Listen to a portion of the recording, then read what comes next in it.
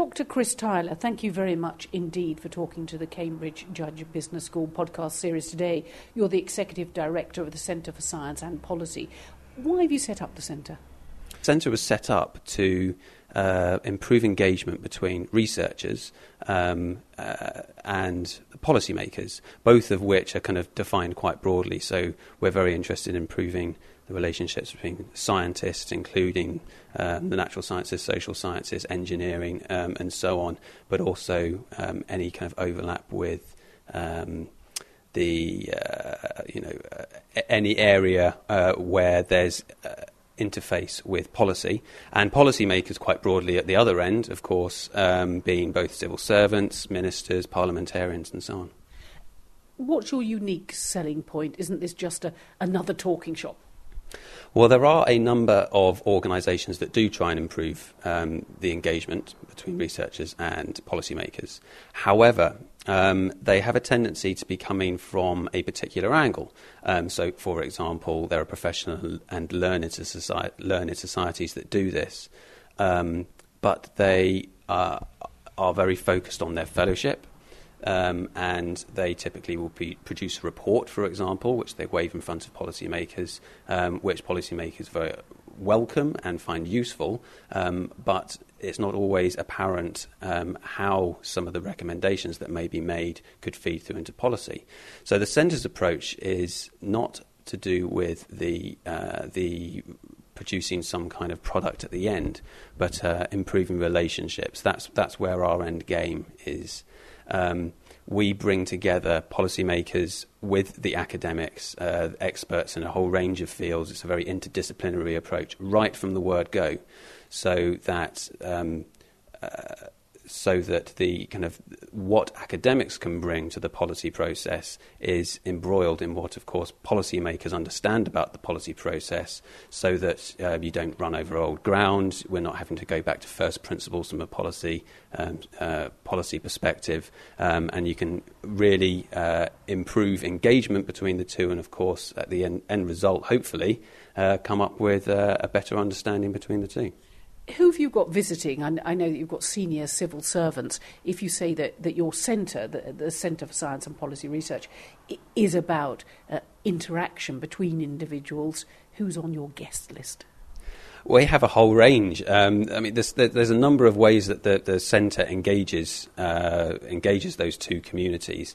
One, for example, is through workshops, where we'll have very, very senior academics here, and typically very senior policymakers, which will include DGs, permanent secretaries, chief scientific advisors, and so on. We also have a placements and policy fellows programme, for example, where we're sending academics into government, and we're also bringing people from government to spend time with the university.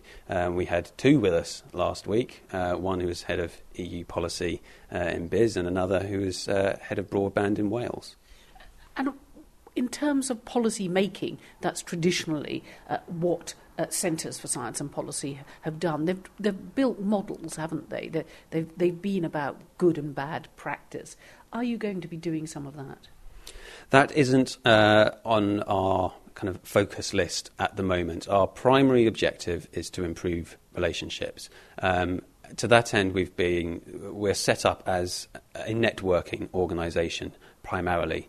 That's not to say that the centre wouldn't take views on some issues. We don't take views on policy-specific issues, but the centre will probably, over time, I would imagine, develop views on areas that are specific to the interface between policy and academia, yes. And do you think that you'll be able to prove that this has a net worth? You know, networking, people might say, I'll repeat it again, a talking shop.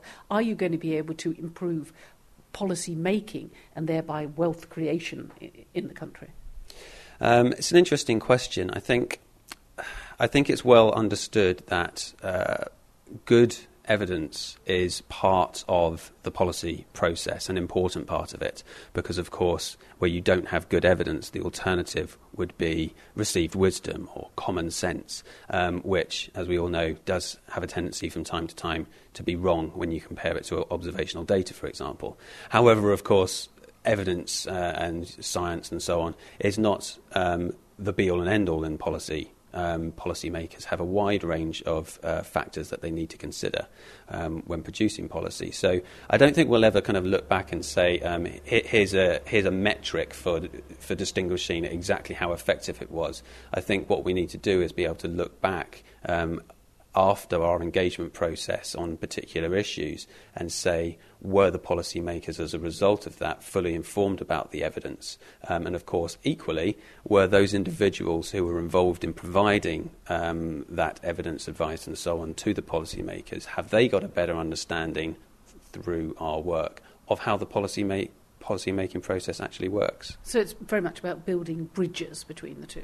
Exactly, spot on. And in terms of your timescales and your goals, I mean, are you going to be fully up and running by the autumn? I'd say we're fully up and running now, but by the autumn we should have a larger number of workshops underway. Those are kind of the primary mechanism for subject-specific engagement that we have.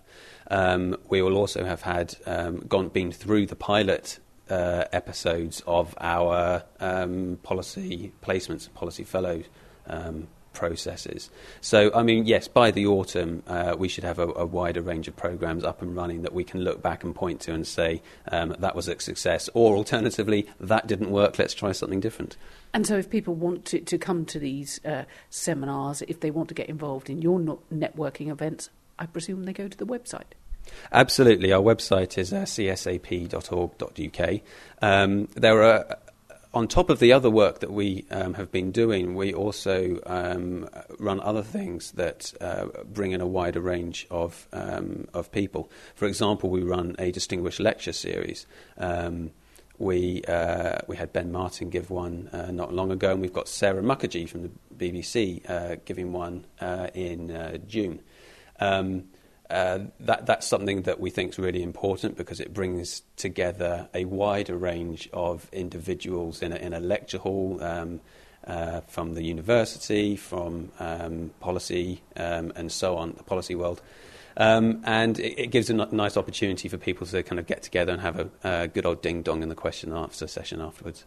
Well, all I can do now is to say good luck, and we'll no doubt talk to you again. Chris Tyler, Executive Director of the Centre for Science and Policy, thank you very much indeed for talking to the Cambridge Judge Business School podcast series today. I've enjoyed it a lot. It was a pleasure.